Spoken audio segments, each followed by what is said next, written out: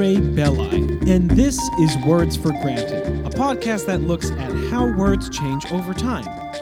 If you love the show and you want to show your support, you can do so via Patreon. Just head over to patreon.com/wordsforgranted or go to wordsforgranted.com, click on the Contribute tab, and follow the link from there. Every little bit adds up. Really. For just $1 a month, which is less than what you'd pay for a bad cup of coffee, you'll gain access to contributors-only bonus episodes. Not only that, but you get to walk away knowing that you're helping to sustain the output of this independent show. The latest Patreon episode was posted last week, and it's sort of a continuation of the episode on the word church. I say sort of because it doesn't directly continue the narrative.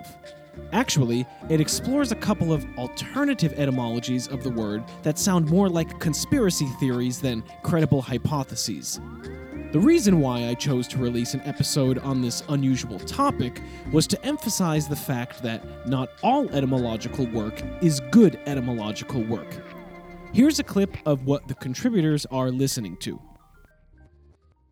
What it seems like to me is that the guy who wrote this article has never heard of homonyms, which, for those of you who may have forgotten, are words that are spelled the same but have different meanings. The mere suggestion that Noah Webster, A, secretly knew about the connection between church and the goddess Circe, and B, intentionally omitted the word Circe from his dictionary to spare his Christian readers of the reality that the word church is connected to a pagan magician is almost comical. This guy, Glenn Clay, provides no hard evidence supporting his claim. So, if that sounds interesting to you, you know what to do. If Patreon isn't your thing, you can do a one-time donation at paypal.me/wordsforgranted. Thanks to Al for his recent contribution. One more thing before we begin. I'd like to correct my pronunciation of the Hebrew word shedim from the last episode. I said something like shedim. Thanks to listener Charles for writing in with the correction. It had been a while since I mispronounced a word in a language that I don't speak, so it was only a matter of time before I returned to the tradition. Okay, enough with the house cleaning. Let's get on to today's episode, part 5 in an extended series on biblical etymology.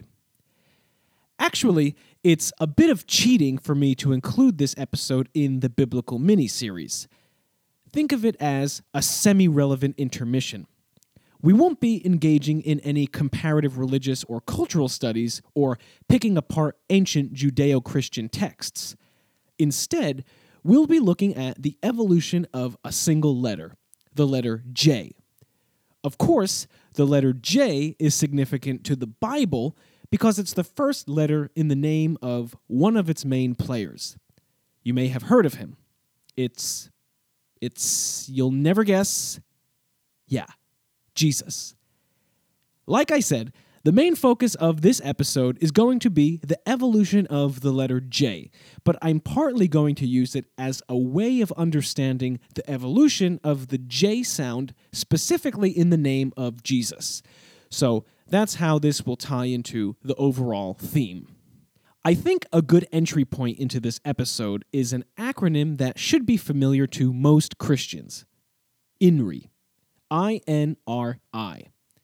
Technically, INRI is more of an initialism than an acronym because INRI isn't a word unto itself per se, but this distinction hardly matters because the words represented by the letters INRI aren't English words anyway.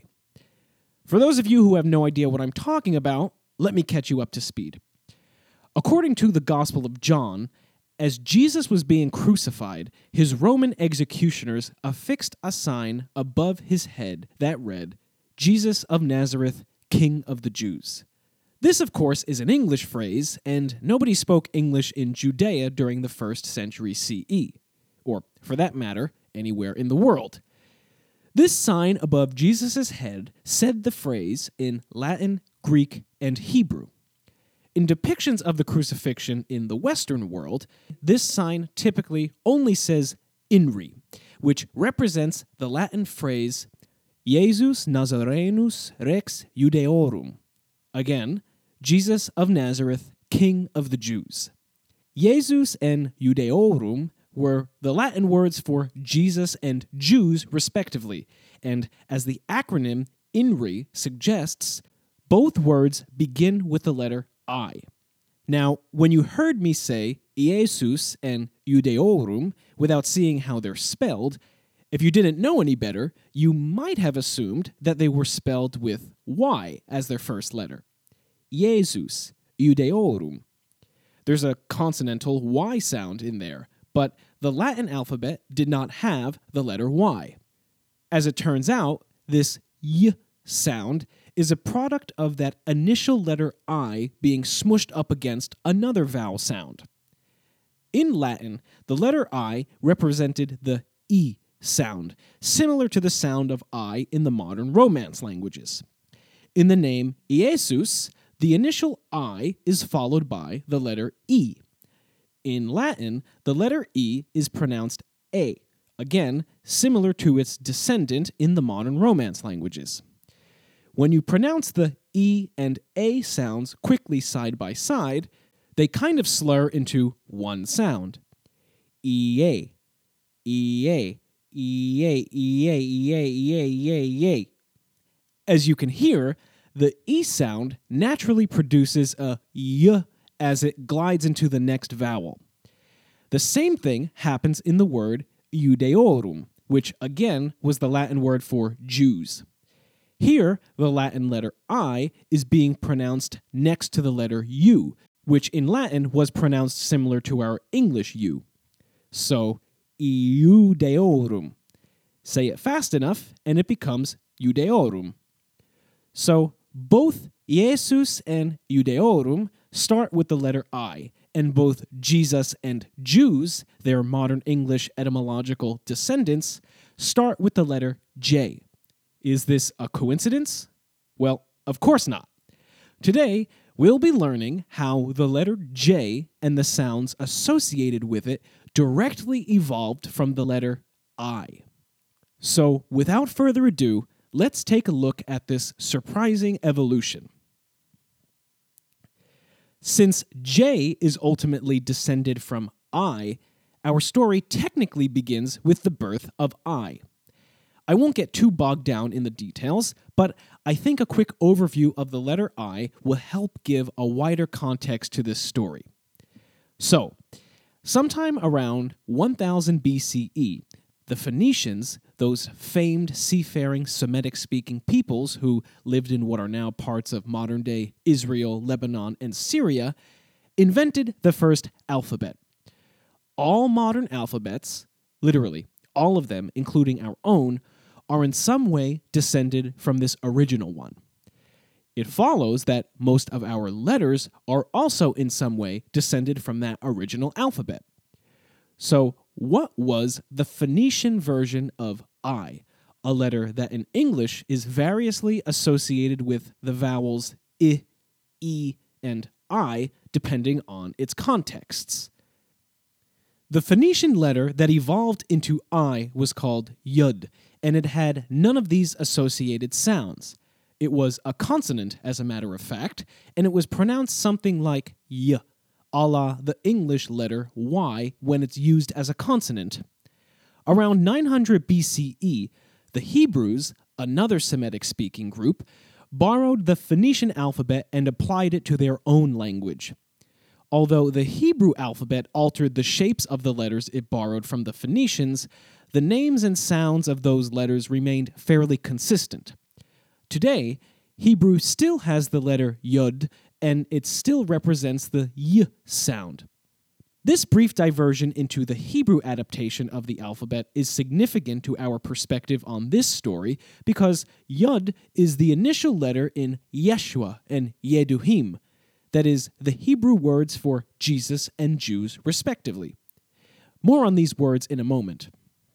Because the Phoenicians were some of the ancient world's most vigorous international traders, as they traveled abroad, their alphabet began to spread. In around 800 BCE, their alphabet was adopted by the Greeks. Unlike Hebrew and Phoenician, Greek is not a Semitic language. It's an Indo-European language. Consequently, the Greek language had many sounds that the Phoenician language did not, and vice versa. So the Greeks changed the sounds associated with some of the letters they borrowed. The letter Yod was one such letter. The Greeks renamed Yod Iota, often pronounced iota in English, and they made it represent the E sound. They made a connection between the consonantal Y sound and the subtle Y sound that occurs naturally at the end of the vowel E. Can you hear that? E. As you may know, iota is an English word meaning something small or insignificant, and it actually is a direct borrowing of the name of this Greek letter. Iota was the smallest letter in the Greek alphabet, so it developed this metaphorical meaning not only in English, but also within Greek itself. The English word jot, which means to write down something insignificant, was at one point a variant pronunciation of this same word, iota. Iota and jot represent a rare instance where both I and J forms of a single root word simultaneously exist. Anyhow, back on track. Thanks to trading networks along the Mediterranean, the Greek alphabet was passed on to the Etruscans, an ancient civilization of people on the Italian peninsula. And from the Etruscans, the alphabet reached the Romans. The Romans called the letter E and pronounced it as such. Now, Christianity spread to Rome via the Hellenized Greek world. Consequently, the language of early Christianity was Greek. When the Greek language transliterated the Hebrew words Yeshua and Yeduhim, it used the letter iota as the first letter in these words. The Greek pronunciations of Yeshua and Yehudim were Jesus and Judeos. This was because the Greek alphabet did not have an equivalent of the English letter Y. It represented this sound by having two separate vowels next to each other. When the Latin-speaking Roman world adapted these Hellenized Hebrew words, it mimicked the Greek spelling, but did so using its own alphabet. Consequently, Iesos and Iudeos became Iesus and Iudeorum, both of which began with the letter I. During the centuries leading up to the fall of the Western Roman Empire, the pronunciation of Latin throughout the empire's geographically disparate territories had begun to diverge. However, the actual conventions of Latin spelling were slow to keep up with these changes. One of the most prominent inconsistencies between pronunciation and spelling concerned the letter I when it had this consonantal Y sound, generally when coming directly before another vowel. By the time Latin broke off into the Romance languages, this particular usage of I began to acquire different characteristics among different languages. In Old Spanish, this I was slurred to a h sound, and in Old French and Old Italian, it's slurred to a j sound. However, words containing these new sounds were still spelled with an I. For example, the Old Spanish word for justice, justicia, would have been spelled I-U-S-T-I-C-I-A. Its Old French cognate, justice, would have been spelled I-U-S-T-I-C-E. So far, our narrative has had very little to do with English. So, at this point, enter English. After the Norman French conquest of England, French became the dominant language of the English aristocracy, and it began influencing the English language at large. Prior to this point in history, Old English did not have a j sound. In fact, all of the Germanic languages lack a native j sound. It's actually common for German speakers who are learning English to intuitively substitute the y sound for the j sound. Anyway, after thousands of French loanwords began pouring into English, English suddenly acquired a j sound. However, neither language had the letter J yet. this sound was still represented somewhat arbitrarily by I. It's worth noting that by this time, French had also developed a J sound when the letter G preceded the vowels I and E. English also inherited this feature from French, and it still exists today in what is called the soft G. But G, of course, is not J. So where the heck did J come from? By the Middle Ages, Latin scribes had firmly established lowercase letters, something that did not exist in classical Latin. Some scribes gave the lowercase I a unique feature, a small curvy tail that turned leftward below the baseline. Obviously, I can't visually represent this letter here on an audio podcast, but if you use your imagination, it's easy to see how this variation of lowercase I could look like a lowercase j. This curvy lowercase I was originally a mere visual innovation. It had no impact on pronunciation. It could be used to represent both the vowel or consonant usage of I, and it was commonly used at the beginning and end of words. This handwriting convention spread from Latin to the Romance languages, and by the 15th century, this curvy variant of letter I was increasingly being associated with the consonantal pronunciations of I.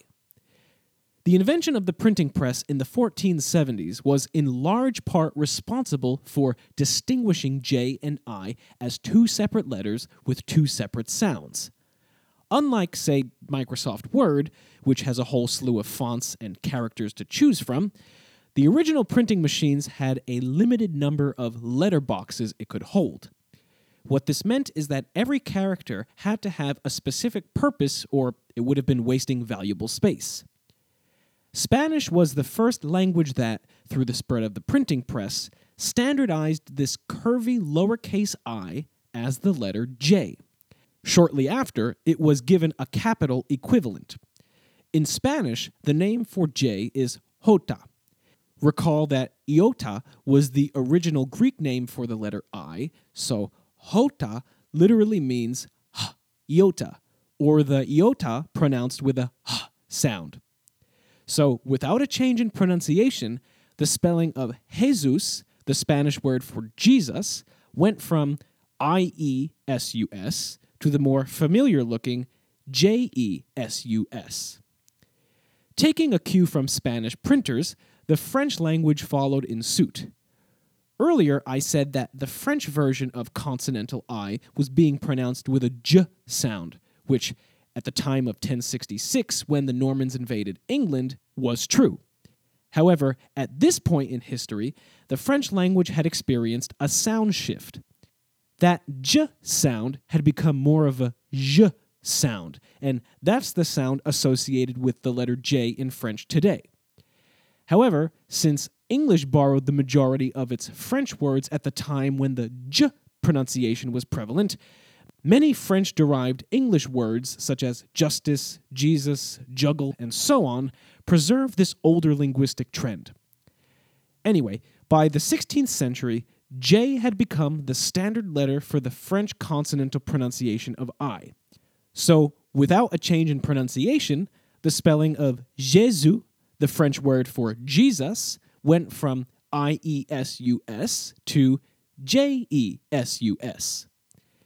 As for Italian, the third of the major Romance languages, the shift from the consonantal I to J never caught on. And I'm not exactly sure why, because it too had been pronouncing this kind of I differently for centuries. Well, instead of adopting the letter J, Italian began using the letter G before words that had experienced this sound shift. This G functions the same way as soft G does in English. This is worth noting simply because it shows, even though the Italian language did not adopt J, it did do something to represent this long-standing phonetic shift that had occurred. So, without a change in pronunciation, the spelling of Gesù, the Italian word for Jesus, went from I-E-S-U to G-E-S-U. In modern Italian, the letter J does exist in its alphabet, but it is primarily used for loan words of foreign origin. As a nod to the origin of letter J, it is called illunga in Italian, which literally means elongated eye. Now, on to English.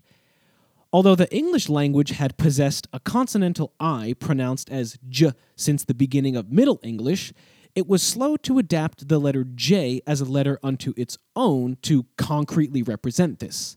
Consequently, there existed many various spellings of words containing the j sound. Take the word majesty, for example. It is attested in Middle English as maistie, magestie, and majesty, the last of which is, of course, the spelling we use today. In these three variants, we have the letters I, G, and J, all representing the j sound. In as late as the early 17th century, the era in which the King James Bible and works of Shakespeare were produced, using J as the letter for the j sound had still not caught on in English. In turn, the earliest editions of the King James Bible, remarkably, do not have the letter J. In it, the English name Jesus is unanimously spelled I-E-S-U-S, though it would have been pronounced basically the same way it is today. In Shakespeare's First Folio, the letters J and I are used interchangeably and inconsistently, a representation of the personal preferences of the folio's various compilers. Obviously, in modern editions of these texts, the letter J is used in place of the archaic usages of I. However, by the mid-17th century, J did indeed become standardized in English, and it came to be used for all of the consonantal pronunciations of I. J's genetic relationship to the letter I can be glimpsed by its earlier name, Jai. That's right, J was originally called Jai. Similar in construction to the Spanish jota, meaning h-yota, Jai meant j-I, as in the j-sounding I. But by the 19th century, its pronunciation had shifted to J, probably to help it rhyme better with the following letter K when sung in the ABC song. Although the letter J, or Jai at this point, had a name of its own and was regularly appearing in print and handwriting, there was an initial resistance against including it in the alphabet as a letter unto itself. It seems like a silly debate to have nowadays, but some 18th century language purists, foremost among them Samuel Johnson, strongly argued against J's autonomy as a letter unto itself. In 1755, the British Samuel Johnson published the massively influential Dictionary of the English Language. It was the most comprehensive dictionary of its time, and in it, he alphabetizes his entries according to 24, not 26, letters. He omits V, whose controversial status as a standalone letter is a story for another time, and J.